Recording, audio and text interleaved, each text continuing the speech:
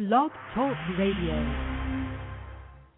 This fall, the Fantasy Sports Channel will make history all over again with even more live fantasy sports radio than anywhere on the planet. At least 12 hours of fantasy football, baseball, basketball, and hockey action each Monday through Friday. Plus more fantasy sports talk every Saturday and Sunday. More than 50 shows in all from the best fantasy sportscasters in the business. Try getting that on your radio dial. The Fantasy Sports Channel, only on Blog Talk Radio. It's a schedule you can bet on. A special Dynasty edition of Red vs. Blue. Here we go, gang. I'm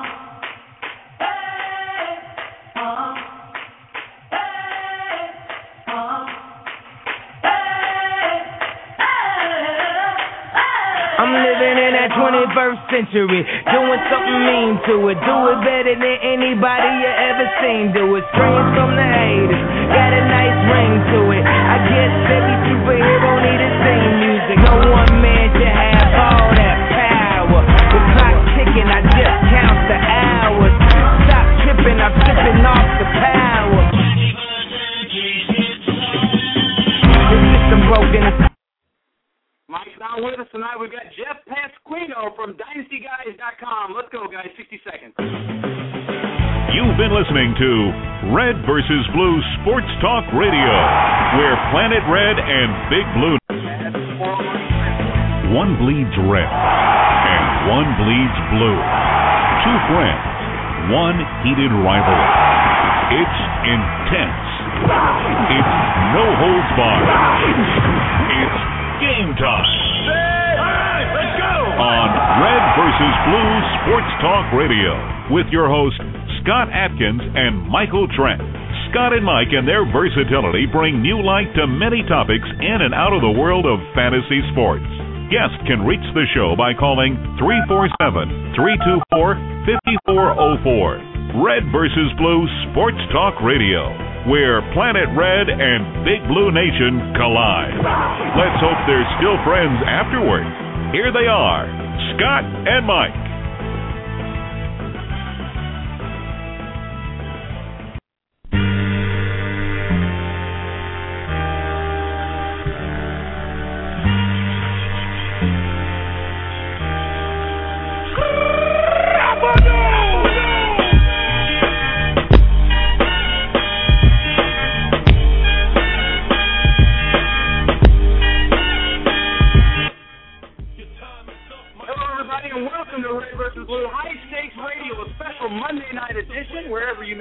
Thanks for making us part of your night.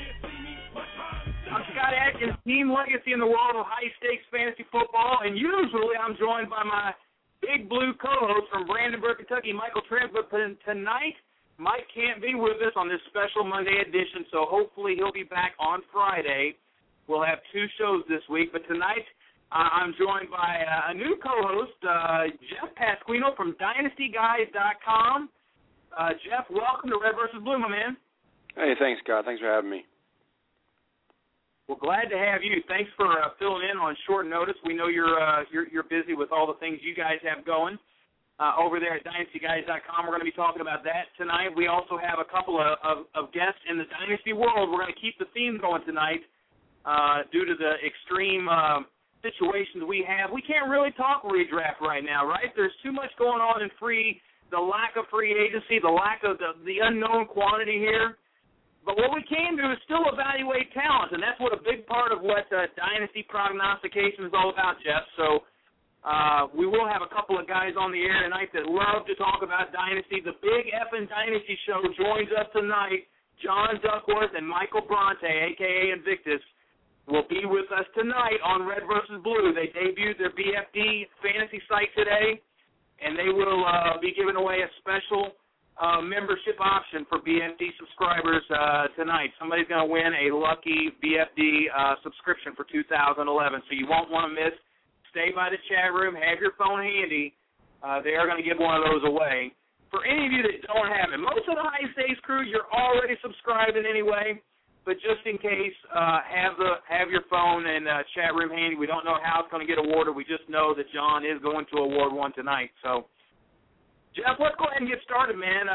first of all, the phone number for anybody who wants to call in, 347-324-5404 is the number. I see a nice chat room here at the Crew at Red versus Blue, comprised of some of the best minds in the world of high-stakes fantasy football today. We're streaming live on Blog Talk Radio on thefsc.com, fsc.com for the Fantasy Sports Channel, streaming live 24 hours a day, 7 days a week.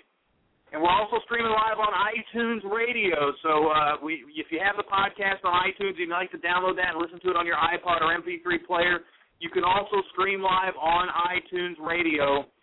So if you have an Apple TV hooked up to the television, you can stream live while you're just hanging out with the fam with nothing better to do but join us. Okay, Jeff, let's get it going. You're a big Philly guy. You got Philly connections. Or you're a Philly fan. Tell us a little bit about you and what you've got going at DynastyGuys.com, because I want to get right into the action with the Philadelphia Eagles.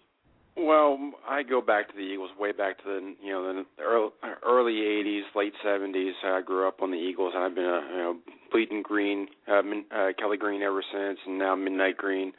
So I know the Eagles inside and out, and I grew up as an Eagles fan for the most part. And when they really stunk back in the early 90s, that's when I really got into fantasy, and that's really how I got my foot wet because, when the team's bad, what else you got but a fantasy team?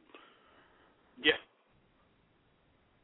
Well, so that's what we want to talk to you. Have big things happen. Nothing bigger happened than Michael Vick. And I don't know if you were getting into the NFL Network and the top 100. I mean, there's not a lot else to do here. So I'm watching it. I'm not one of these cynics that is just real hateful and spiteful about where these guys are ranked. This is a player's vote. You know what? If you like Big Ben Roethlisberger, God bless him. He was number 41 for the year. And, you could say a lot about the Steelers. There's nothing wrong with being the 41st best player as voted on by the peers. So I think that's still a tremendous accomplishment with as many football players as there are in the NFL. To even be recognized in the top 100 is a thing, a sign of respect. I don't know if the players fully understood that, Jeff, or not, or if you're watching, but, they had McNabb ranked at number 100. So right off the bat, I was like, oh, boy, what's going on? Why is McNabb still ranked in the top 100? But it's a respect thing. It says peers and fantasy and football players, not fantasy football. It's the NFL, and there's a lot of player respect for Donovan McNabb, and some people think that Ben Roethlisberger should have been in the top 10 or maybe top 20, and he was number 41. What were your thoughts on that ranking? Well, I think it's basically, you're looking at basically a Pro Bowl vote. That's basically what you're looking at. Guys are voting for the Pro Bowl. So, guys, if you were, who you would send to Hawaii. So it's not always the best player that year. And normally you say that it takes a year or two for the players to catch up on their voting for where they're really performing well. So a rookie or a second-year guy who's doing great is not going to get the votes over a guy who's been there for 12 or 13 years, even if he's on the decline. So a Tony Gonzalez is going to get votes, even though Jermichael Finley is coming on, for example. That kind of thing is going to happen. 347-324-5404 is the number. They're already talking about it, guys in the chat room. Some people are hating on it. Some people aren't really that up to what's going on. Again, it's been going on for the last, couple of months now. They've been debuting 10 at a time. They're down to those top 10, and we know that Peyton, Brady, and Breeze are up there. We know that Adrian Peterson is up there as the only running back in the top 10.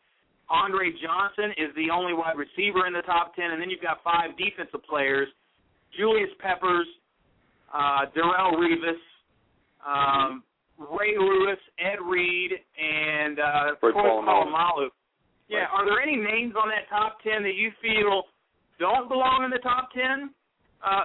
They all sound pretty legitimate to me. Pretty good, but I would think Ray Lewis has to be pushed out. I know I'm in his backyard, but I think that the guy is really nearing the end. And I think Polamalu, he is an impact player, but the guy's got to be on the field more than he is. When he's on the field, he's absolutely a force, but he's missed a lot of time. You can make the same case about Ed Reed. A lot of these guys, I'd say all 3 defenders right there on that list: Reed, Polamalu, and Ray Lewis. It's more of a career vote than a 2011 vote for me. I would probably lean towards where's the linebacker from San Francisco? Where's he at? I think you got younger linebacker talent is not being represented up there when it should be. It's definitely a food for thought and conversation starter. I think this is how it's going to be interesting to find out who's going to be the number 1. I think you have no doubt in my mind it's going to be Peyton and Brady as the 1 and 1A. But I'm just wondering who in the NFL is going to get that more respect. And I think at the end of the day, my gut is that they're going to give it to the guy with more Super Bowl rings. Brady's going to be the one. Peyton's going to be the two. If I had to guess, I would say that Polamalu will be the three. That's just a hunch. I don't know. That seems a little high for Polamalu to me. I would actually flip it. I would put Peyton Manning number one because the guy has just done. I mean, the guy is the face of the NFL for the most part. He's much more the poster boy than Brady is at this point, who's more of a European type guy now. I think that he's done more than last year with a bad offensive line or a suspect offensive line, and he kept losing parts left and right. He lost Marvin Harrison a couple of years ago, and then he lost Austin Collie. He had all different injuries going for Dallas Clark, and he continuously beats teams, and he basically runs that offense. I think he's much more of a key player than Tom Brady is, although both of them are starting. I would, if I was starting a new team, I don't think I would pick either one first. I'd probably go with like an Aaron Rodgers just because of the youth factor. Yeah, it's well, Rodgers again didn't have the greatest of season until he really put it together in the playoffs and had one magical playoff run. So I don't know if players were kind of confused by the questions or whatnot. I think that's some of the contention there. But if you ask me, I've got Darrelle Revis as my number one player. But I know that's not how the fans or the players are going to vote it yet. You give him another year of shutting down players like Andre Johnson and these. Dwayne Bowe types and all the great receivers, Calvin Johnson. These guys did nothing against Revis, and so that to me shows that there's a tremendous amount of respect for Revis. But anybody that's in the top 10, you have nothing to be ashamed about. But it is something to pass away the time while we're waiting on this damn CBA to get cleared up. Okay, Jeff, let's go to Dynasty. There's a good Dynasty house in the chat room tonight. I see BL football in the house. I see a lot of big names here. Fantasy Assassins is here. Coyote Streakers, 9 rounds. Lots of guys in the chat room. We want to talk about the Eagles for a second. In a dynasty perspective, you've got lots of options with Vic and McCoy, and you got those two stud wide receivers on the end, man. You've got Macklin on one side and Deshaun on the other. And I think there's no question about it that Deshaun took the league by storm and has all the talent in the world. But we sort of saw with Vic come along. It looked like Macklin really carved out a nice space for himself in just his second year. And you know what they say about the third-year wide receiver. So I want to ask about the dynasty perspective, and I want to ask about the 2011 season. So it's a two-part question. Which receiver would you rather have for dynasty purposes and for redraft purposes? And I'll let you give us your thoughts. Well, I think almost in all categories I'd pick Macklin. That's my short answer. But for the most part, in a PPR league, I lean towards Macklin. From an ADP value standpoint, I'd pick Macklin because I think he's a 1A in a very high-powered passing offense versus the 1B of Deshaun. They're early interchangeable. Macklin doesn't seem to get hurt as much, more willing to go over the middle. But he really benefits because he's not going against the number one corner of a defense. The number one defensive initiative for teams opposing the Eagles is shut down Deshaun because you see most games Vic is going up top to Deshaun either early or at least 2 or 3 times a game. He's looking for Deshaun for that quick strike, and he's a great home run player in high performance leagues where we get bonuses for long touchdowns or even kick returns or punt returns. Deshaun's a great guy to have, and I think he's a top 10 border. He's a stud wide receiver 1. He'll be there for quite a while in the Andy Reid pass-happy offense.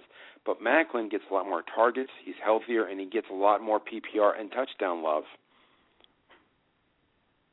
With all of the news surrounding some of the wide receivers, the Kenny Britts and the Brandon Marshalls and the Crabtrees, it seems like Macklin is in that discussion right around that area.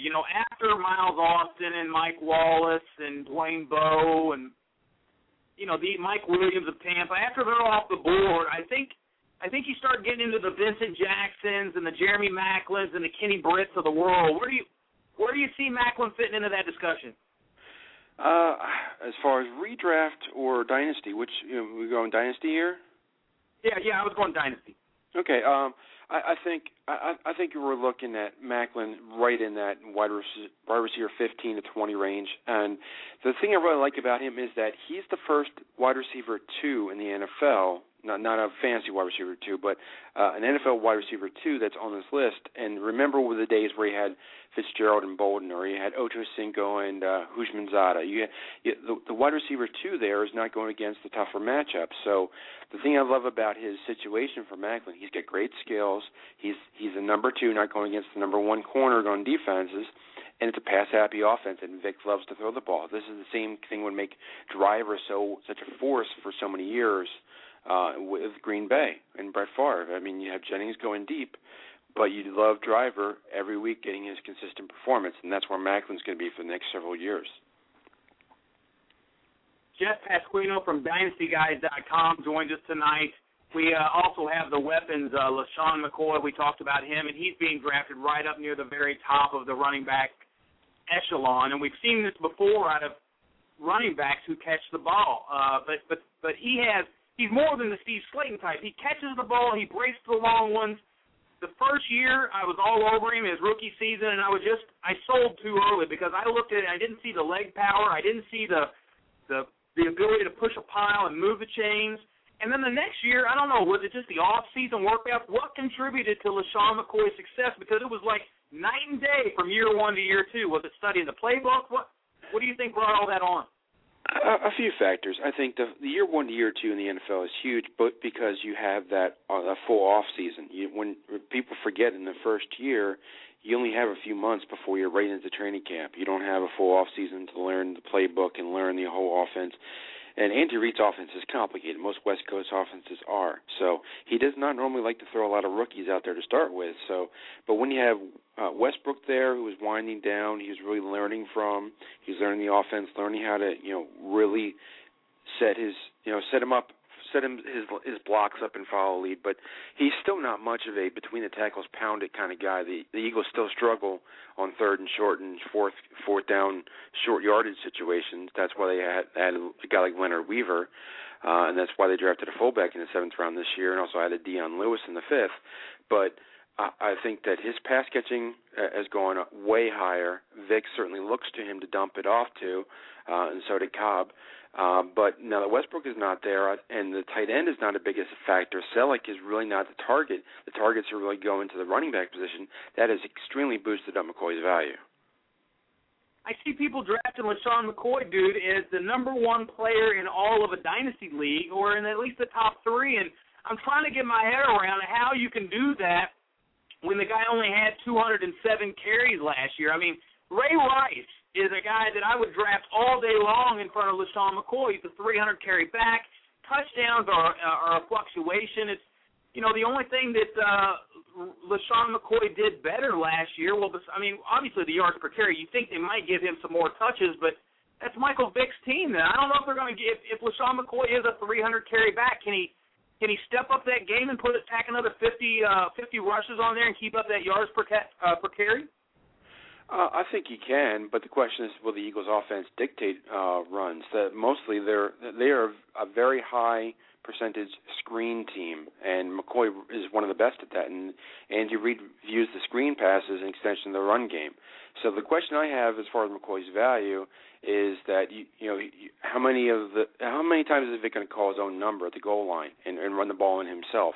That's the downside. The downside is is McCoy going to get those short yardage touches? The high side, of course, is that McCoy can score from virtually anywhere on the field if he breaks one. He can run that long distance. Ray Rice, he's got that potential, but Willis McGahee's lurking every single year for them right now, and he comes in and steals those touches at the goal line. So both those guys, I have them basically at that 5-6 spot this year for your after the first 3 or 4 guys off the board. It's really how you feel about those two particular offenses and whether they get their points. So you have to start looking at other factors like schedule and whatnot if you're looking just for this year. But for the most part, I like Rice longer term because McGahee may not even be back this year, but he's certainly not coming back the year after. And then it's really Ray Rice's team, whereas McCoy is he's going to be there, but now Dion Lewis is on the team. They may be adding another running back. Rumors of Reggie Bush. I don't really buy into that. But they're a pass-first team, not a run-first. So he's not going to get the consistent touches that Ray Rice does in both as a rusher and a receiver. We get you to challenge the status quo here at Red versus Blue. We don't want you just taking LaShawn McCoy because everybody else is taking him that high. I want you to think about it. And when push comes to shove, Ray Rice gets the nod for me. Ray Rice gets the nod for Jeff Pasquino. Now, I want to bring on John Duckworth from the Big Effin' Dynasty Show. I want to get his thoughts on LaShawn McCoy and just how high he has him in his Dynasty rankings. Johnny, are you with us, buddy? Yes, sir, I am, and I appreciate you having me on tonight, Scott. Boy, I tell you what, I'm with Jeff in the fact that I've got those guys side by side. I actually have them 4 and 5. And right now, I have McCoy ahead of Rice, but they're so close that it really doesn't. I can't separate them that much. The one thing that I really like about Ray Rice this year in particular, and I know we're talking Dynasty, but I mean, you got to have some tiebreakers in there when they're this close. Is the schedule of the entire NFC North has this year. They pulled a couple of softer divisions in the West, and the AFC South and the NFC West to go against. So I mean, there's going to be just some tremendous opportunity there for Ray Rice. So right now it's LaShawn McCoy, but don't hold me to that. John Duckworth from the Big Effin' Dynasty Show. You guys had the BFD Fantasy site go live today, and I know you've been really excited, and congratulations on you guys getting that site to go live today. It looks fantastic. I've got my subscription in hand. If you're a high-stakes fantasy player, it's a no-brainer. You sign up for BFD to get the coaching tree, which we've hyped here for years. As a fantasy relevant tool in the industry, and then obviously, I mean, you guys, you can't go wrong with the breakout player. I'm in my circle of friends, we're already talking about who's going to be the breakout, who's going to be the comeback player. And John, I think I told you on the phone the other day, I sat there and got a call as we were talking about the comeback player last year, and I know I rattled off 17 names who I thought it might be before I got to Dwayne Bowe, and it's just it's not like he takes the gimme. You guys don't take the easy route and take Jermichael Finley. You know, you actually take somebody that most people aren't thinking about, and you put yourself out there on a limb, and 9 times out of 10 you're right. You know, it's something that we take a lot of pride in, and obviously most of that credit needs to go to Lou. But there's a couple of things that make BFD unique, and those players are certainly a big part of it, in the fact that, we don't give you 1 and then 3 honorable mentions. We give you 1. And we're going to live and die with that breakout player for that year. We're going to live and die with that comeback player for that year. And there's an awful lot of research that goes into it. I mean, the discussion will start with quite a few players, and we'll look at coaching tree, and we'll look at schedules, and then we finally figure out who it's going to be. And, when it comes down to it, I mean, that calls Lou, and he's done a great job. One of the neat things that separates BFD from some other sites, and not to pick on Jeff and as part of Football Guys, because that's a site that I absolutely love the amount of information that comes out of. Some great stuff there from a lot of great people. But when you talk about rankings, when you've got that many people ranking things, unless you're just particularly following, one person's rankings or something like that, you don't end up with a whole lot of out there on the limb, because you're going to end up with the consensus. Even if 1 or 2 people have somebody ranked crazy high and 1 or 2 have them ranked crazy low, it all comes back to the middle. And, we're able to do things like a couple of years ago when Chris Johnson broke out, we had him as our number 3 ranked running back. Well, the consensus was 9 or 10. And, if you've got a bunch of people ranking, even though one or two of them may have him up there, he's just, the consensus isn't going to get there. So we enjoy what we do. We're really excited about the site going live today. It's a new look. It's a great look. Content being added.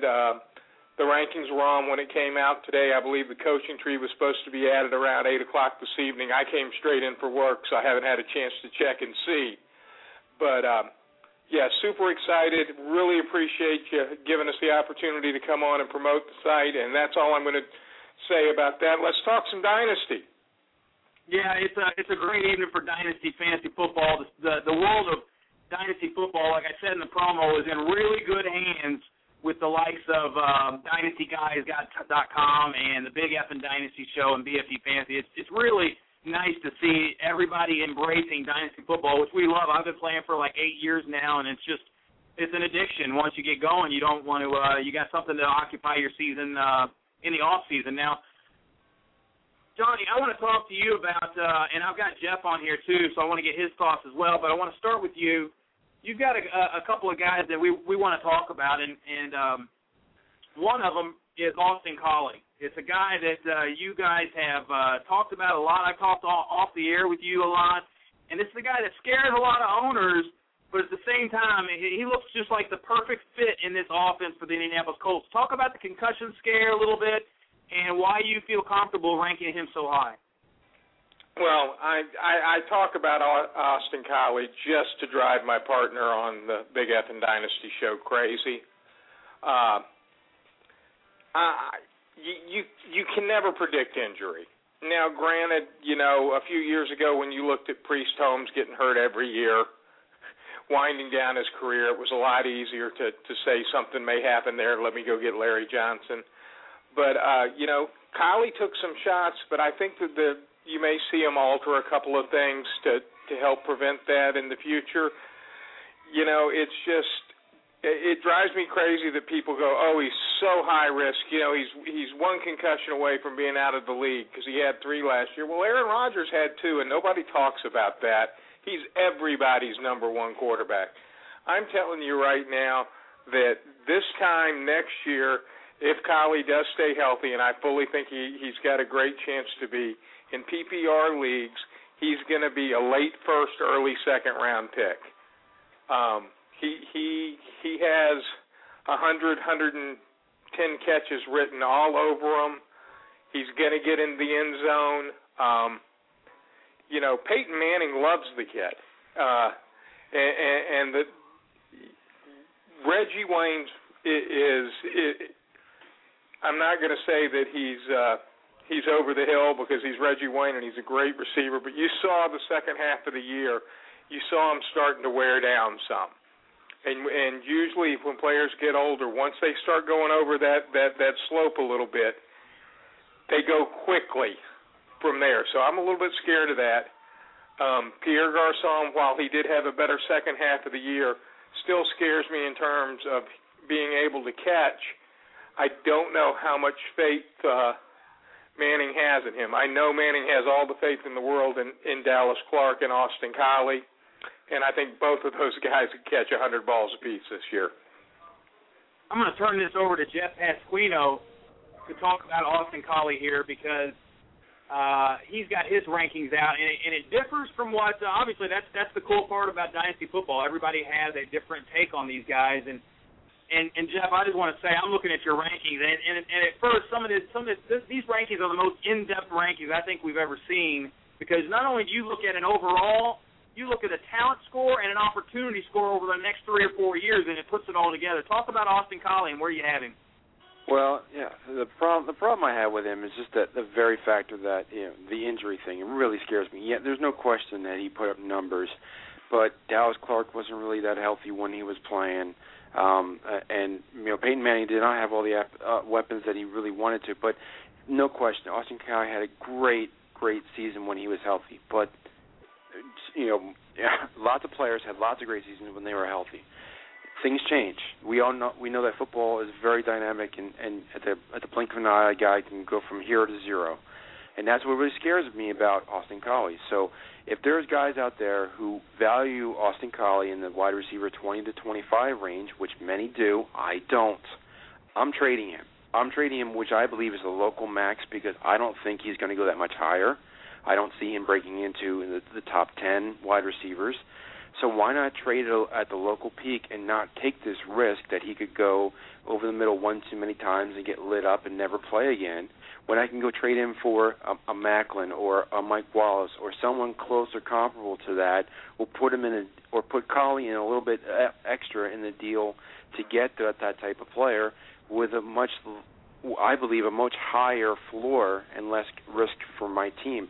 So part of Dynasty is trading at what you believe is the local maximums, getting that value, and building your team for the future and avoiding those risks.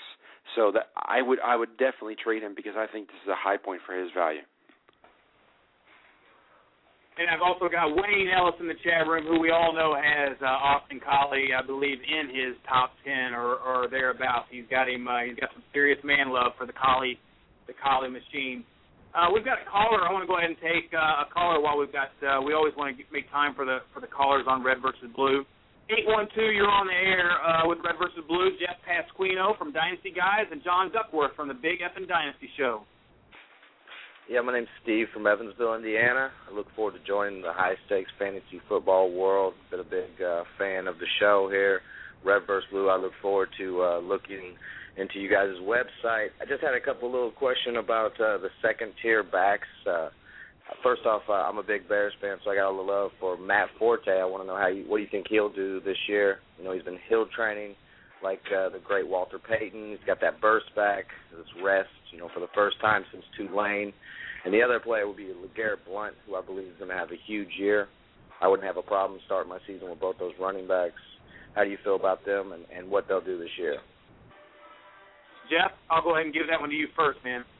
Well, I like both those guys. I like Forte a lot more. I like guys that they were the focus of the offense and still put up big numbers in college. I mean, he played at Tulane and they just got lit up, and he still put up big numbers. So those kind of guys that can perform at that level with not much help really signifies that they're going to do well at the next level. That's something I look for coming out of college. So Forte really was hurting along with the rest of the Bears because the offensive line was a mess the early part of last year. But I think he's really getting into that Martz offense. Remember, Martz, yes, he's a high-powered offense with a lot of passing, but he did have Marshall Faulk. So I'm not saying Forte's Faulk, but he has the potential to put up pretty good numbers in that offense. Blount, I think he was in a perfect situation. I think that they're going to try and find a second back in Tampa Bay and lower his value. I don't think Blount put up nearly as much value because he's not using the passing game at all.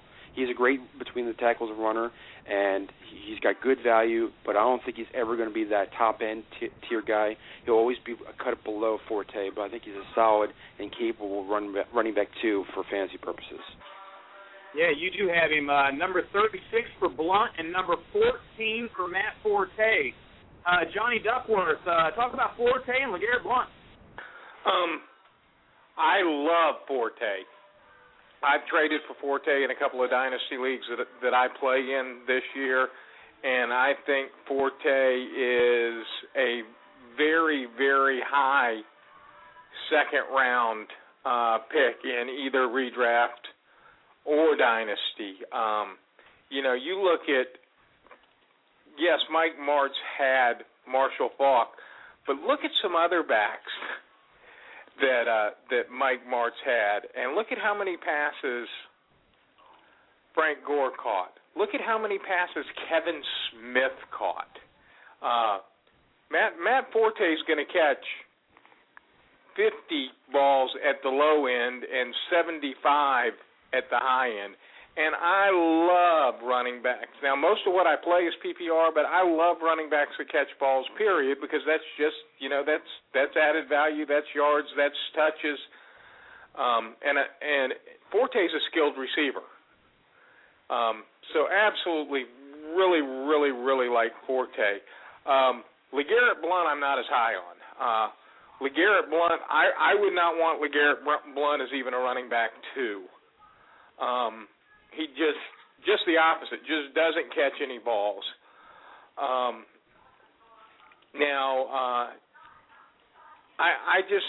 Tampa Bay's got a lot of young pieces coming in this offense, but they're also building this defense too. I can see Tampa Bay as a team that's going to win, games 21-17, 17-14. And LeGarrette Blount's going to get plenty of carries. You know, he's that 4-minute offense where you're trying to run out the clock. He's going to get touchdowns, but I just hate to have running backs where I have to rely on them scoring touchdowns in order to give me value. And, you know, LeGarrette Blount catching no passes and running for 85 yards, if he doesn't get in the end zone, that's 8.5 points. That's getting me beat that week. So I wouldn't. LeGarrette Blount's not anybody I feel great about. Matt Forte certainly is. All right. Hey, Steve from Evansville, thanks for the call, man. Steve in the chat room also says Jamal Charles is his number one pick in PPR. So, Steve, great call there, man. I could see it. It's Arian Foster. You got him over Arian Foster, huh? Sure do. All right. Well, no complaining here. Just runs. All right, guys. Well, I appreciate having me on. Thanks, man. Take care. All right, guys, we're going to bring on yet another force in the world of Dynasty football. Michael Bronte, the co-host of Big F and Dynasty Show. Mike, we've got your buddy John here. We've got Jeff Pasquino from Dynasty Guys. It's a lot of Dynasty love here tonight, man. How's it going? Hey, Scotty. Hey, great to be here. John, what's up, partner? And Jeff, I'm glad you could make it. Of course, I'm loving the Dynasty format tonight. Let's get it on, brother. All right, well, right off the bat, we want to ask you about where Mike Wallace seems to, anytime the word Michael Bronte comes around, Mike Wallace comes out pretty quickly after, and the love is at an all-time high, like I said in the promo, and the guy didn't crack 100 targets, and people are ranking him top 10, and I'm not saying he's not going to do it. I just want to understand it a little more. Will you take him over a Miles Austin with Romo back in the fold, and why? Not only would I take him over Miles, I would take him over Calvin Johnson, and I'll tell you why. He didn't need 147 targets or 150 targets to get what he got, and he still did this with missing Roethlisberger for 4 games. And what's great about Wallace is, aside from just the ADP thing of where you're going to get him, he's a steal, at least as of today. I think guys are slowly wising up because I've been banging the soapbox about him for a month now. But to me, he's got the best team, the best system, the best quarterback, the least competition on the team. Everything's in this guy's favor. He only played 2 years. He's only going to get better. I see his targets going up. I see the Steelers becoming more of a passing offense. Everything favors this guy. He's only getting better as a receiver. And I'm a Miles Austin guy. And but with so many weapons on that team, with Dez, DeMarco Murray, Jason Witten, I think the path is much clearer for Mike Wallace. Mike Wallace, a staggering, 21 yards per catch. I know he's not going to keep up that pace, but for a guy to get 10 touchdowns on 99 targets, the targets should only go up. And even if they stay the same, for where you get this guy, you can't miss. You can't go wrong with him. Invictus Peasy, very high on Mike Wallace. I'm going to turn it over to Jeff Pasquino from DynastyGuys.com for a converse point-counterpoint kind of production here on Mike Wallace. You got him number 20. I like Mike Wallace. I do. I think he's definitely got that upside of a wide receiver 1, but touchdowns are very, hit or miss. I mean, not many guys get double-digit touchdowns, even the best of them. And I think that teams are really starting to say, maybe we don't need to put too much coverage in Hines Ward. He's just a possession guy, so they're going to be targeting more and more covering that. And you got teams that are getting better. And right now that division has very weak secondary aside from Baltimore, and Baltimore's still trying to beast up their corners. So for me, I'm going. No way I take Mike Wallace as my first wide receiver off the board. There's just no way. There's just easily 5 or 6 names that I could prattle off. Take either Johnson ahead of him, for example. It's just Mike Wallace definitely has upside of a top 10 guy, but I don't think he's quite there. And Pittsburgh is still at heart a defense first, run the ball second kind of team. Yes, they want balance. Yes, Big Ben is good, but Big Ben gets hurt too, and they don't have much behind him. Johnny D, I'm going to let you break the tie here. I'm right there, sort of in the middle of both these guys. Mike Wallace is around that number 10 range for me. I'll tell you that every tandem, as Michael and I are, generally one person has the looks and one person has the brain, and Michael's a beautiful man. So how did I end up with both, John? You know, I think Jeff was right on point with a lot of what he was saying in terms of, you know, touchdowns are hard to replicate, and as Michael even said himself, there you're going to see some regression in terms of an average per catch. So when you put both of those things together, you start putting a number one cornerback on him. I just, not that I don't like him, I'm just not quite as high as some people are. I don't feel good having him as a number one receiver. I'd feel much better having him as a number two, although he may put up numbers to be a number one. I think it's borderline. And to say that you would take him ahead of Calvin Johnson is asinine. Okay, let me retort to everyone at the table. The injury risk with the quarterbacks was brought up. Did Tony Romo not get hurt last year? What happened to Miles Austin's numbers when that happened? Ben does not get hurt. You know, let's not. He doesn't miss any length of time, I should say. The man was suspended for 4 games, and Wallace still put up these numbers. And I will make the argument that Wallace is still the better pick, where you could forego taking the risk of a Calvin Johnson who has, let's face it, one of the most fragile quarterbacks in the league. So I would rather take a steady player that I could depend on in the first round, swing back and get a Mike Wallace. And guess what? I would put those two guys up against you taking Calvin Johnson in the first round or whoever you're going to get in the second round. And now Mike Wallace, yeah, he's not going to, I don't see him keeping up that pace of yards per catch. But I see his targets going up. And what do you think? Number one D-backs were not on this guy by the end of last year. Do you want to know how many times he was targeted in the Super Bowl last year? 16 times. Now, the Packers have one of the best. Tell me how many times he was targeted in the playoff games leading up to the Super Bowl. Yeah, and guess what? He was playing top cornerbacks during that time, and he put up numbers. And his quarterback trusts him. How many times did Calvin Johnson beat a double team? He gets it a lot. That's my point. He still needed 140 targets to put up the same touchdowns as Mike Wallace is giving you.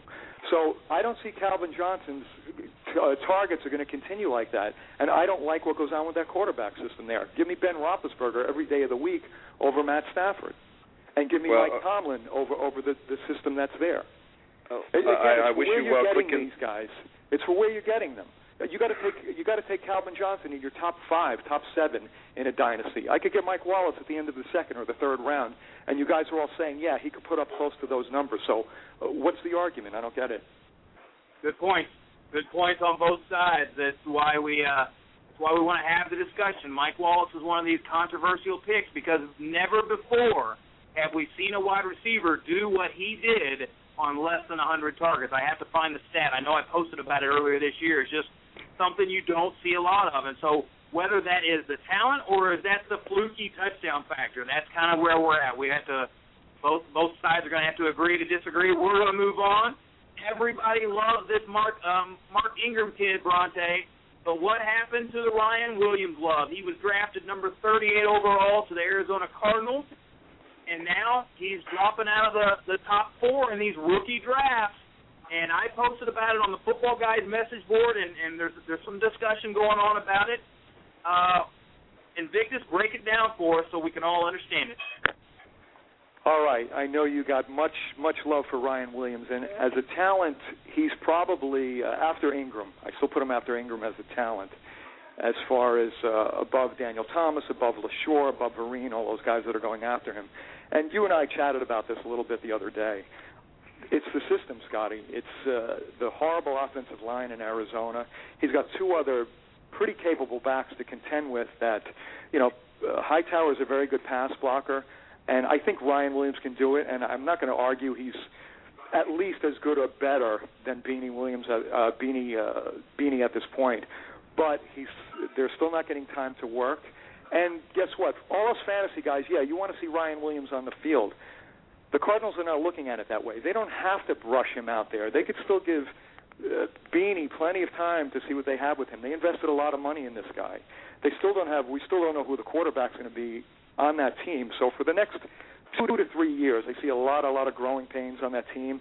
And I don't know if I see any clear-cut number one running back coming out of there. I mean, they'll most likely move one of those guys next year unless any of them separate themselves. And they may not this year. They may be forced to keep all three of them. I mean, I don't know what Hightower, what he gets paid. They, again, they invested a lot in Beanie, so you had to temper the Ryan Williams Express. I know you have your team called that, but you have to temper your love for Ryan, at least this year, because of so much unknowns on that team, and they're going to try to get their money's worth out of Beanie. Yeah, there's a lot of money invested there. Jeff Pasquino, I want to turn it over to you. Ryan Williams, I know you have him in the dynasty that we're in. I've tried to get him. I offered Peyton Hillis straight up, and you rejected. Talk about Ryan Williams. Well, Ryan Williams, unfortunately, I don't get to watch as much college football as I'd like to, but Virginia Tech is definitely a team I keep my eye on, and I've got a lot of in-laws in where I'm at, and I watch the Hokies a lot. Ryan Williams is definitely a guy for me. I like Tim Hightower. He's one of the first guys that was on the Tim Hightower bandwagon way early in when he was drafted, but Ryan Williams is going to be the guy sooner rather than later, if not right out of the gate for the Cardinals. And I'm not buying this whole argument about all this money invested in Beanie Wells. The guy has, most of the money is already paid.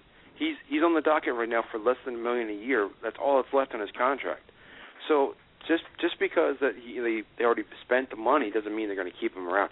Sure, I would keep him because he's cheap, but they've already said that Ryan Williams was a huge value. He doesn't fumble.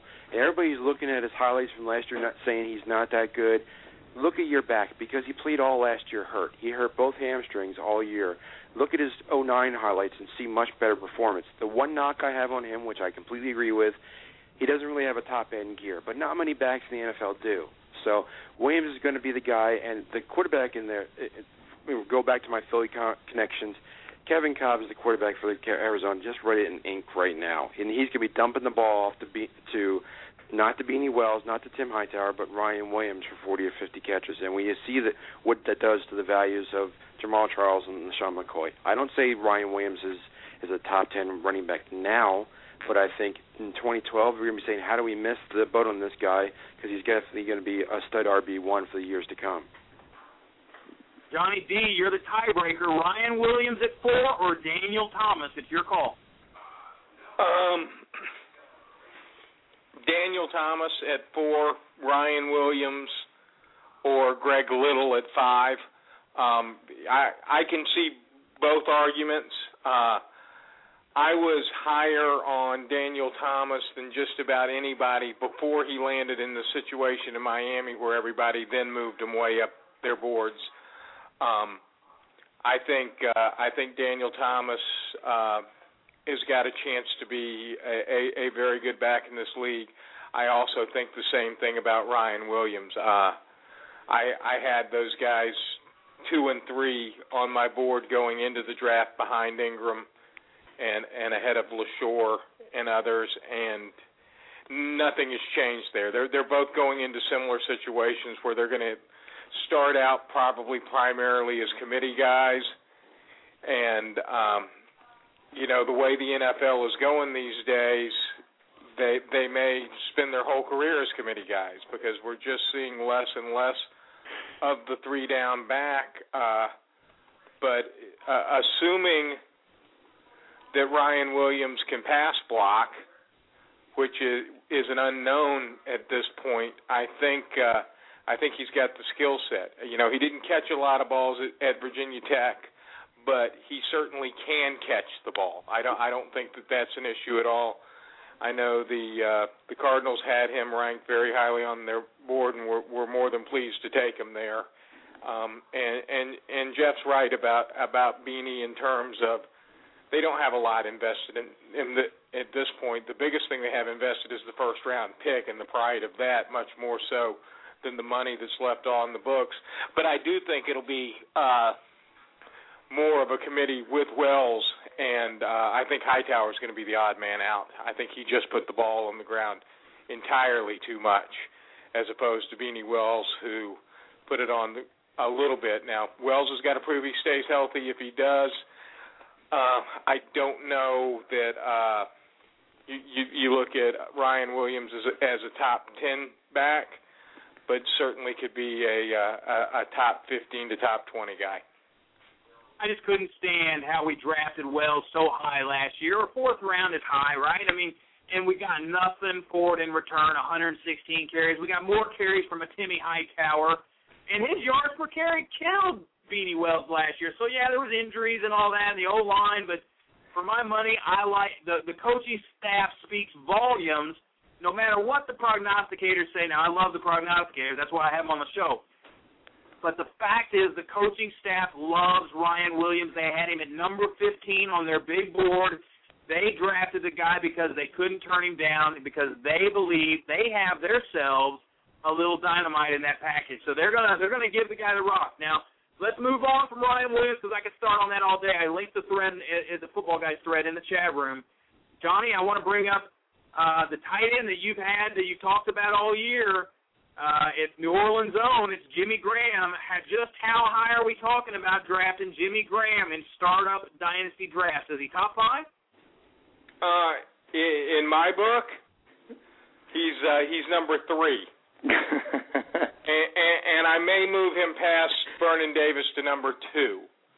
I know everybody talks about the fact that Jimmy Graham has been hyped, and he's no longer a value, and there's all this hype.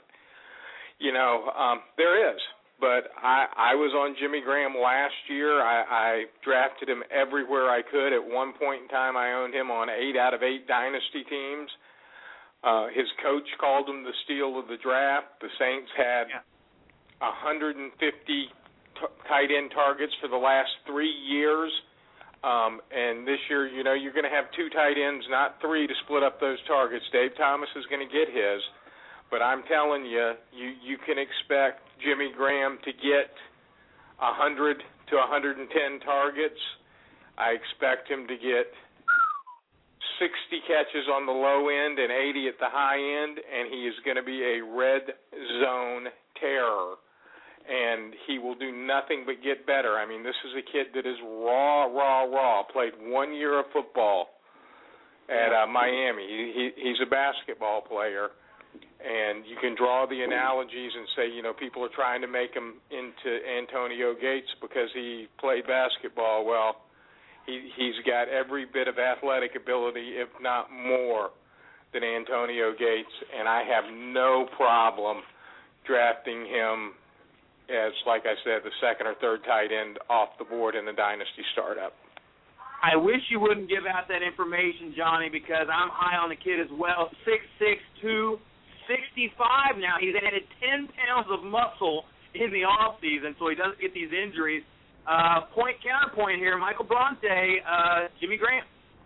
I'm only too happy to take the air out of the balloon, Scott. I'm glad I could be the voice of reason. John, in all the years New Orleans been playing, and I know you follow them, when has one tight end or we'll stick with the tight ends, when has any one tight end been targeted as many times as you're talking about? And as we spoke about this on Jim's show the other day, Drew Brees set a record last year for spreading the ball around to, I think, more guys than ever in history, more receivers on his team, caught at least 20 receptions last year. What, in the name of God's earth, makes you think he's going to be targeted that many times and get that many receptions and that many touchdowns, especially in comparison to other tight ends that you can take? And in the fact that they took Mark Ingram in the draft, and the fact that they didn't get to where they wanted to be last year, having to throw the ball a little bit more than they wanted to. They want to get back to more of a running game. And he's got a lot to learn. He's not in camp now. He did get dinged up a little bit. I watched him get lost in an offense last year. I'm not saying the kid can't play, and he's a fantastic athlete. But to have him ranked ahead of guys that have been doing it for years, guys in their prime, on a team that notoriously spreads the ball around, I just cannot for the life of me justify where that guy is, where you're recommending him. Well, let's break the tie here, because we've heard 2 great sides of the story. But we've got Jeff Pasquino from Dynasty Guys, who also has him sort of, from what I can tell by the rankings here, kind of in the middle of both. Yeah, and I'm going to have to straddle the fence on this one. I've got Graham right about number 10, number 9, number 10, where I think he should be. I understand the argument for drafting him high, but I think at this point, we're reaching pandemonium over hype at this point. This is the bump thinly in the shark pool kind of type vernacular right now. Everything is leaning towards the positives on this guy. Well, let's look at the negatives, the possibilities here. If Reggie Bush is gone and Lance Moore are gone, if both those guys are no longer in the Saints' offense this year, I say more power to you. Graham is the guy, absolutely, because there's a lot of targets that are now available for the tight end position. However, if Bush and or Moore are there, one or both, then I don't think you're going to see as much volume and activity for Graham as you might think. I think the value is there if you get him in the tight end 10 to 11, 12 range. But if you're skipping over him for a couple other guys, if you're taking him over Vernon Davis or Zach Miller in Oakland, I mean, some of those guys that are right there and improving it, I think you're bordering on looking way too much in the rose-colored glasses at Jimmy Graham. He's a good tight end with a great system. Drew Brees has certainly thrown the tight end in the past in San Diego, but let's not make every ex-basketball NFL player into Antonio Gates 2.0. Hey, good point. You know, it seems like you don't need 100 targets as a tight end to be a top weapon. You know, we saw that with Mercedes Lewis. We've seen that with Vernon Davis. You can be, look, Antonio Gates was the number 2 tight end last year with 65 receptions, and he's used to a little bit of Drew Brees. Last year, the Saints threw to the tight ends about 150 times. So I don't think there's anything wrong with Jimmy Graham getting 2/3 of the tight end receptions in that offense. Final point goes to Johnny D. If you haven't made it already, Jimmy Graham. Well, again, I mean, the Saints have almost averaged 150 targets the last 3 years for tight ends. You've only got 2 that are going to be a factor. You know, Lance Moore and Reggie Bush and all these other guys, they've been here the last 3 years while tight ends have been getting these targets. They're just not going to be spread around as much anymore with Shockey being hurt and Billy Miller and all of these other guys. You're definitely going to see Jimmy Graham get 2/3 of the tight end targets. Next up on the docket is a wide receiver for the Indianapolis Colts. We talked about one already. We're going to talk about the other. Over his last 8 games, he was the number 2 wide receiver in all of fantasy football. Yet nobody's talking about Pierre Garçon. All they want to talk about are those first couple of games. You know, week 1, we're all sitting in Vegas, right? You remember, we're sitting there, we're watching the games. And Garçon against Houston has a couple of epic drops. And I remember I had John Wright from Indianapolis. He's on the FPA board. He was on our show, and he called Pierre Garçon a bust. He was like, I don't like him. I don't think he's going to work out well, and he's just too unreliable. In week 1 against Houston, you know, he's dropping touchdowns left. I was like, what's going on here? But the last 8 weeks of the season, there was only one receiver better, and that was Greg Jennings. So I'm going to start with Michael Bronte. Sell us on Pierre Garçon. That's not a hard sell, Scotty, and you started it off well. He finished up really, really strong. Actually, in weeks 11 through 17, he only had 1 game in single digits. He had 3 games over 20 points. Actually, when you needed them, weeks 13 through 17, he ended up with 5 TDs.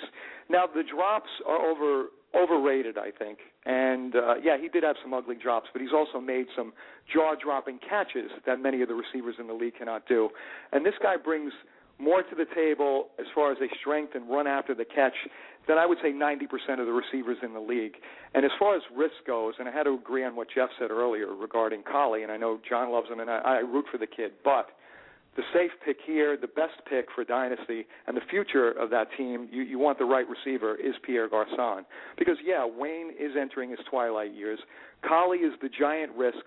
So who does that leave? Even Dallas Clark is getting older, and I love the guy, and he's still going to get his for the next year or 2. So what does that leave on the table? Who? The healthy guy, the strong guy, the guy who Peyton Manning took under his wing at the end of the season last year when his numbers took a tremendous boost.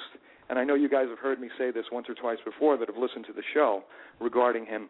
Manning in his whole life has only worked with, he does a route tree before every game, and he finally took Pierre Garçon into that route tree that he runs before every game, and only Marvin Harrison and Reggie Wayne had done it there in Manning's whole career. And Garçon began to do that with him, and Garçon's numbers took a big uptick. And another thing that happened with this guy, he's Haitian, and everything that happened with again, I don't want to make excuses for him, but from what I understand, he was very distracted, yada, yada, all that stuff. But to me, he's nothing but upside. I mean, he's on one of the best passing offenses in the league. What's not to like about him? And bottom line is where you're getting him in comparison to other receivers that you're going to be drafting around his ADP. I'm not a big ADP guy, but again, where you're getting the value of this guy, I don't see a downside for him. I really don't. So tell me what's wrong with him. Well, he is around wide receiver 30 right now, and I want to turn this over to Jeff Pasquino of DynastyGuys.com, who has a strong opinion about Pierre Garçon, as evidenced by his rankings. I got him right in there with his ADP, wide receiver 32, and I'll tell you why. I think I agree that he's got good value. I agree that he's the beneficiary if Austin Colley's not there or Dallas Clark isn't there. We know both those guys get hurt and all that story. That's all great. The real story with Pierre Garçon is that he is a strong wide receiver 2 in a passing-happy offense. As soon as Reggie Wayne is no longer there, Pierre Garçon's value goes down because he's not a number 1. He's not going to beat the top coverage. He's not going to be demanding the ball. He's not a split end. He's a split end. He's not a flanker, which means he's not going to be your X receiver. He's not going to beat that mean coverage. So I don't think he's going to be able to handle the coverage that's going to come when Reggie Wayne retires or Garçon tries to get that big contract and goes Alvin Harper and goes to Tampa Bay and get that big numbers. It's just not going to happen. That's going to be his peak, and he's going to go decline from there. So enjoy the ride while you got him right now for the Colts and putting up solid numbers.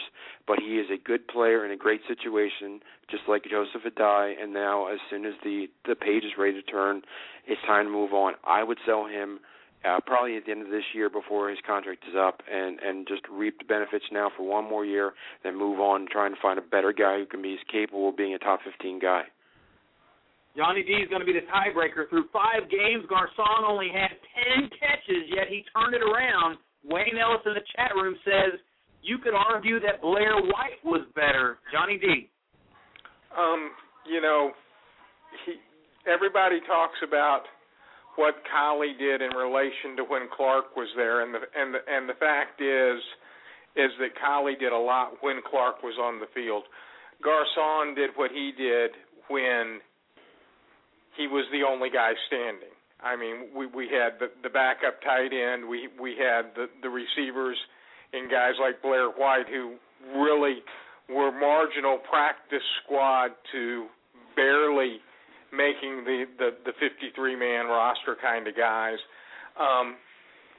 Garçon's okay. He's in a good situation, and I agree with what Jeff says. I see him in that Alvin Harper, Peerless Price kind of mold. He's got okay upside, but he's got some scary downside, and he just doesn't have enough upside. Jeff said something earlier when we were talking about Austin, you can find guys that have a higher floor. Well, I don't want a higher floor. I don't care about high floors. Don't win my leagues. High ceilings win my leagues. Hitting those guys, and I don't think Pierre Garçon's a high ceiling guy. All right, we're moving on. That was the Pierre Garçon discussion. Mike Thomas in Jacksonville, the skill set. Well, I think we all fell in love with at the Combine coming out with he and Jared Dillard were big.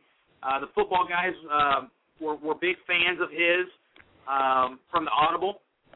But is he in the right situation to succeed in Jacksonville? I'm going to turn this one over first to Jeff Pasquino from DynastyGuys.com. We're talking about Mike Thomas, the burner, man. He's got the speed. Now it looks like he's the number 1. Sims Walker is gone. Just how high can we draft Sims Walker in Dynasty startups?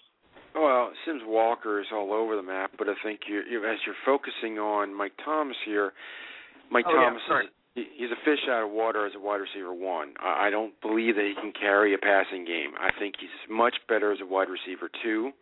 I think Jason Hill is much better as a wide receiver 3, and I think Cecil Shorts is much better as a wide receiver 4.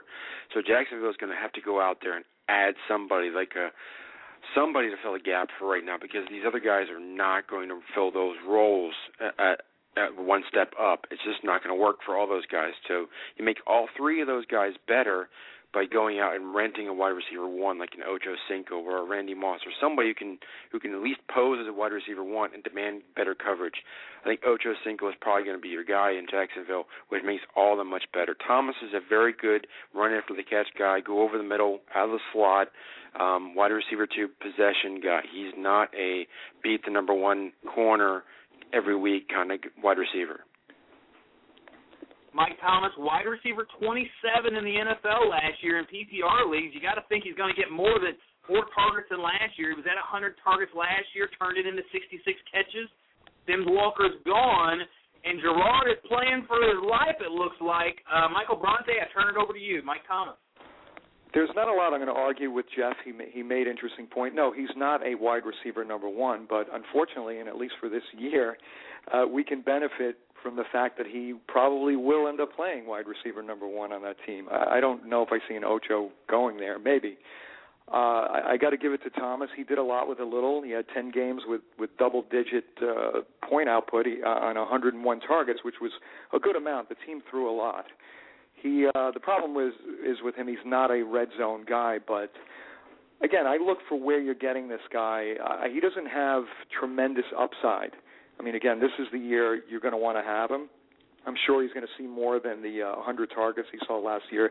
Even if you have an uptick to like 120, 130, there are not a lot of wideouts in the league that get targeted 120, 130 times. Even if he gets 10 or 15 more, 1 or 2 a game, there are not many guys you're going to find with that.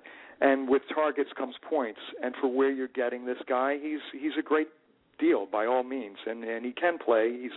He's a plucky kid, and again, no way is he a wideout number 1. But on your team, he doesn't have to be a wideout 1. You're going to get him. He's your wideout 4 or wideout 5, and he still has some upside from that point.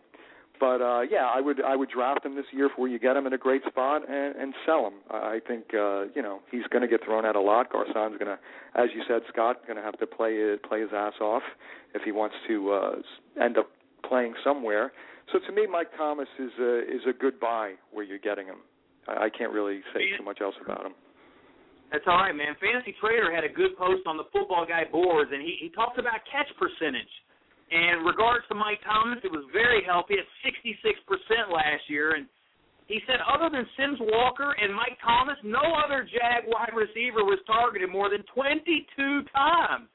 Your number 3 is not even targeted 22 times. So it's a tight end running back offense with a couple wide receivers. But what that says to him was, like it or not, you know what, even if he gets 30% of what Sims Walker, left on the table, we're looking at an 83-catch, 1,000-yard season, and, who knows about the touchdowns. But I remember, Johnny D, in camp last year, everybody was talking about Mike Thomas turning those corners around. It wasn't Sims Walker, it was Mike Thomas, and he was just a rookie coming out. So talk about, or second-year guy now, what do you make of Mike Thomas? I agree with a lot of what both Jeff and Michael said. I think I'm probably a little bit higher on Mike Thomas than either of them, although not a tremendous amount. But I will tell you, in a PPR league, I feel very comfortable running Mike Thomas out there as my number 3 wide receiver.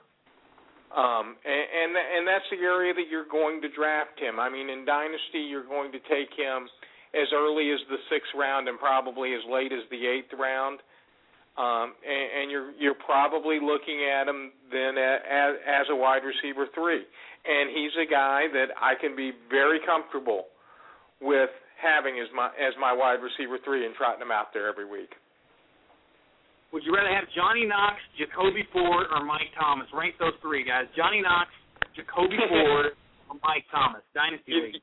The reason I'm laughing, Scott, is I do a thing on Twitter now every day called the Twitter 3D, which is Dynasty Daily Decision, and the one that I put out there today was Mike Thomas or Jacoby Ford.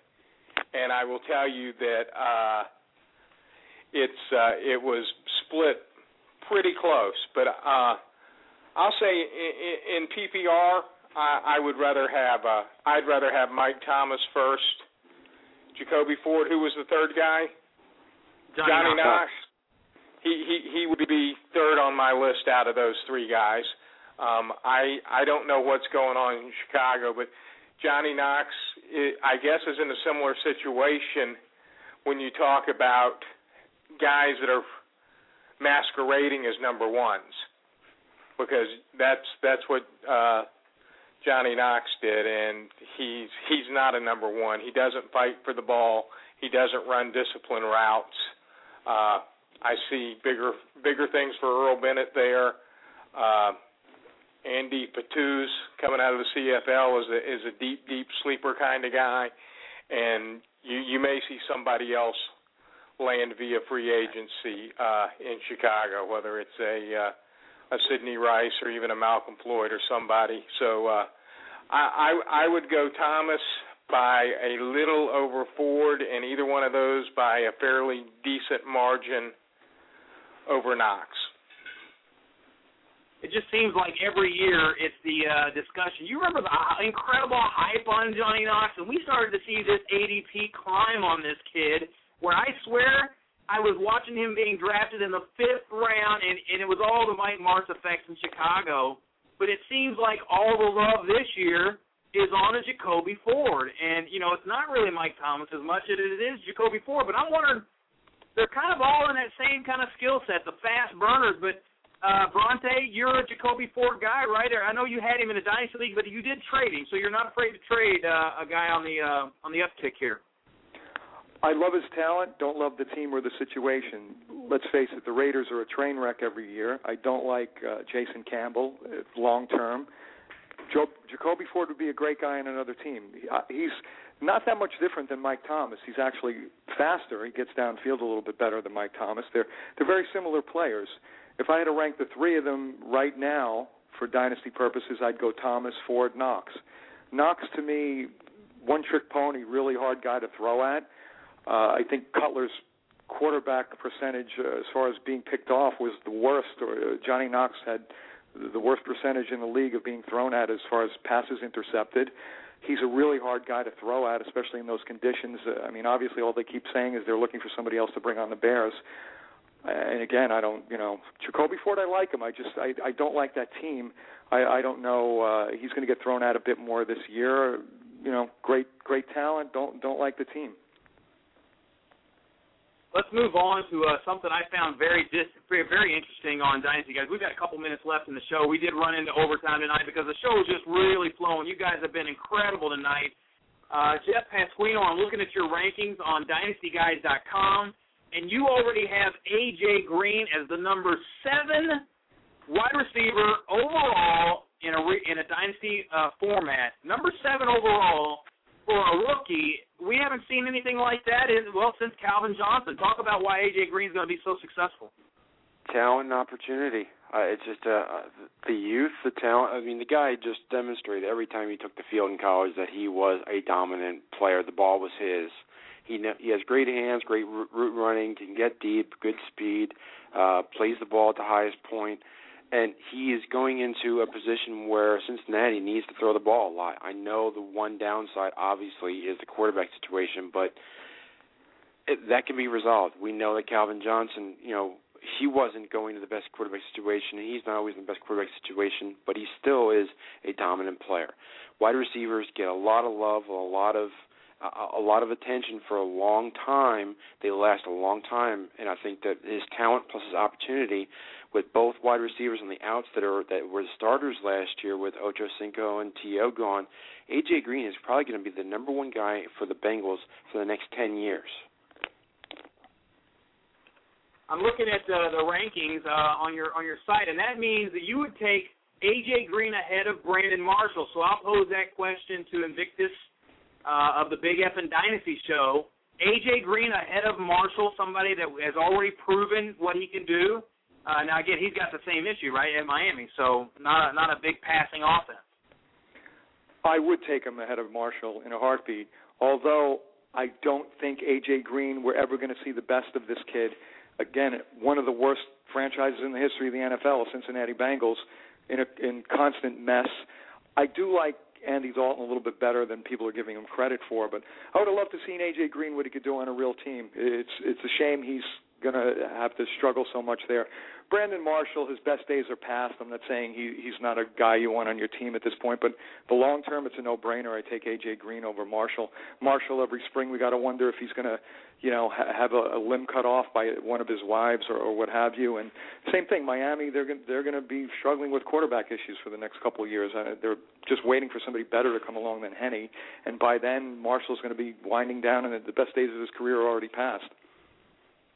Johnny D, Jeff Pasquino has A.J. Green number 7 over the likes of Dez Bryant. That makes for an interesting conversation. Green over Marshall or Green over Bryant, either one? Marshall I'm not sure about, but I don't have A.J. Green at number 7. I don't have A.J. Green close to number 7. Wide receivers are very, very hard to figure out, and off the top of my head, there are several guys, including Mike Wallace, who we talked about earlier, and I told you I'm not as high as some people. I would take Mike Wallace in a heartbeat over A.J. Green. I would trade A.J. Green, a first-round pick, and a very high commodity to get Dez Bryant. I don't think that's close. I think Dez Bryant is the talent that you haven't seen since Calvin Johnson coming out of school. I don't think that A.J. Green is in that same category. Not saying the kid isn't talented. He is. He's also in Cincinnati, which doesn't necessarily lead to great things. I mean, that organization seems to always be in flux. But I will tell you that over a career, that out of this draft class, that Julio Jones, Greg Little, Leonard Hankerson, Vincent Brown all have a chance to put up numbers like A.J. Green. Not saying they will. I have A.J. Green ranked higher than any of those guys, but not with a warm, fuzzy feeling that, oh, boy, I've got A.J. Green. No, pass. Give me Dez Bryant every time. Well, let me rebut that just a little bit, Scott. This is Jeff here, but I totally agree that Dez Bryant has more talent than A.J. Green, but this is why my rankings look at talent and opportunity. There's no one else who's going to get the targets that A.J. Green is going to get in Cincinnati. Dez Bryant has to fight Miles Austin and Jason Witten for targets. Yes, he's got a better quarterback with Romo, but A.J. Green is going to see a ton of targets and opportunities to perform in Cincinnati. That's why I have him higher. Yeah, I do see that. That could have as many targets as A.J. Green, and I think Gresham is an up-and-coming tight end. I agree. Opportunity has to be there, and there'll be some, but I still don't think it's that close a deal. That is the nice thing about your rankings, Jeff. You do show the talent score. You have a talent score of 94 over A.J. 92, but then you've really got the opportunity ratcheted up for Cincinnati's A.J. Green over Dez Bryant there. We'll have to see what Romo, we know what Romo brings to the table, but he does have a lot of competition for the balls there, and so we'll have to see if he's got another 4,500 yard season in him. Now, the one point I will make about A.J. Green, just for those listening at home, there's a great article over at Pro Football Focus. Brian Fontaine and Steve Wawrinski went with a dynasty duel here on A.J. Green, and Steve Wawrinski uses data rather than opinion on A.J. Green. He makes the case against A.J. Green with a simple statistical look in history about wide receivers that were drafted in the last 10 years at the exact same build as A.J. Green, within 1 inch and 5 pounds of A.J. Green. And there's a list of like 33 wide receivers, and not a single one of them were ever considered elite in the NFL with that build. And he goes into the whole thing about why it makes it difficult, to get off the jams and and the bump and run and things of that nature. And can he gain the weight? And few players in that study put on significant weight in their careers entering the NFL. So very interesting study. I'll link it in the chat room. Look at it in the future. Look, you guys have been fantastic. This was a whole lot of fun. Totally different format for Red versus Blue. I kind of let you guys go with it. Johnny D, we've got something you want to give away. Was there a format or something along that lines? You had a BFD subscription you were talking about. Yeah, I did have a BFD subscription that I wanted to give out to somebody tonight, and let's give it out to somebody in the chat room, and maybe somebody that's got a little bit of familiarity with BFD. We've talked about the last 2 years a lot. Who our two breakout players have been with Ray Rice and with Akeem Nicks. Give me one of our breakout players in the previous 2 years to that. First person in the chat room. That's a little sneaky there. Rice and Nicks were the two breakout players in the last 2 years. So can you name one of the other breakout players from a previous year? That's a good one. That's tricky. I don't know. Now, that whole Ray Rice call, you had Ray Rice and Akeem Nicks. That's the thing on the power of BFD, and I'm going to turn that into an advertising promo here, but I was talking to somebody today. Once those picks are released, it's there's Mike Santos. Not to interrupt you. It raises the ADP of those guys. We saw Akeem Nicks' value go way up in drafts as we got closer to kickoff, and same thing with Ray Rice. It just became very difficult to get him because of the tremendous support for the breakout players. Looks like you do have a winner in the chat room then, huh? Yes, Mike Santos with Braylon Edwards. That's right, Braylon Edwards. Breakout player. He did. Yeah, Braylon Edwards and Lee Evans were the two. And by the way, both of those guys had career years. The years those calls were made as well. There was another answer in there from Ed of Ocho Cinco. Ed, Ocho Cinco is actually a comeback player, not a breakout player. Mr. Santos, I've got your email. I'll be in touch with you, sir, and we'll get you hooked up with a free subscription. Very nice, guys. Well, Big F and Dynasty Show, thanks for joining Red versus Blue tonight. We had a lot of fun. We went into overtime, kept you longer than we talked about, but should be a fun show tomorrow night. Let's do it again, man. Hey, I enjoyed it. Thanks for having us. Scotty, great to be here. Thanks for the invite, and we got to have you on the Big F and Dynasty Show, and it'll be fun. Let's do it again. That's right. All right, thanks, guys. And Jeff, man, DynastyGuys.com, the rankings are unique. They're one of a kind. Like I said, they put together the talent score, and they put together the opportunity score, which is a nice mix.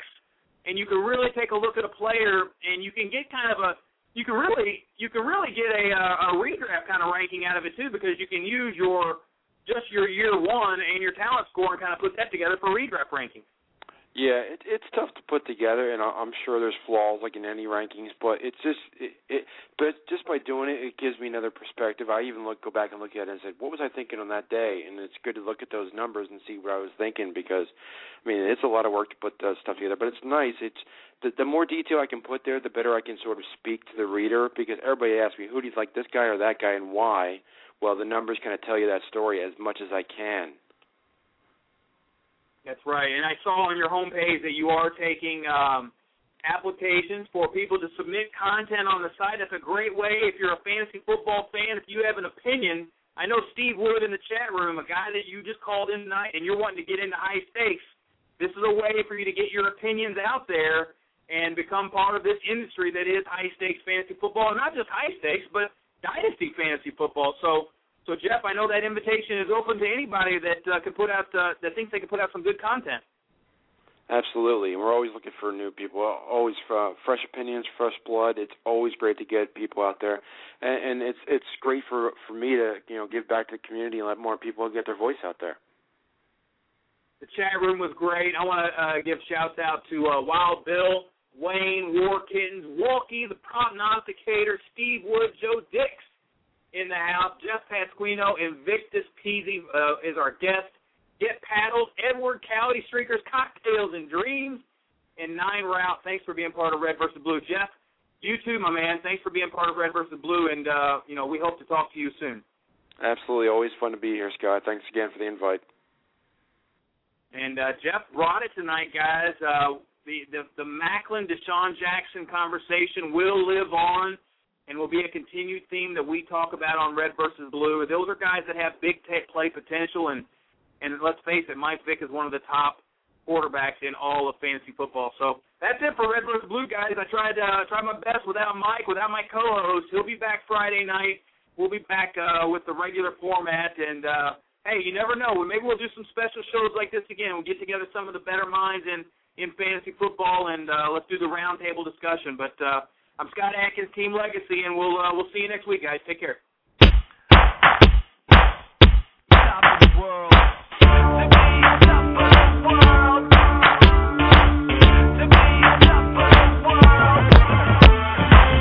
The stores are open, people buying, people trying, climbing to get to the top of the world in this modern day war, and it's simple timing. I'm paying my bills, she's taking some pills, he's drunken behind the wheel. Actors acting, rappers rapping, trapped in a drug of a deal. Homeless are looking for meals, the thief is still looking to steal. You chasing the money, you're chasing, you praying for marriage, romance, and your honey. I'm searching, but where does it end? I'm leaning on calling a friend. I'm running and running for someone to lend me a hand or to help me ascend. To be on top of the world, gotcha, girl. It's what you wanted, what you want, it's what we're living for. To be on top of the world, gotcha, girl. It's what you wanted, what you want, it's what we're living for. Gotta believe in something. You gotta climb to the top of the world. Gotta believe in something. Show you the way. Every day is a mission to break on top of the world. You've been listening to Red vs. Blue Sports Talk Radio, where Planet Red and Big Blue Nation collide. With your hosts, Scott Atkins and Michael Trent. Please join us next time. And the thing is, I'm thinking about, should I show mercy on you? Should I start Benson and show mercy, or should I start Terrain and really just hammer you down? I don't know what to do. I don't know. Part of me feels like mercy. Part of me feels like, go ahead and start Benson and just win by 10, 12 points. You think you're gonna beat me? No, I know I will.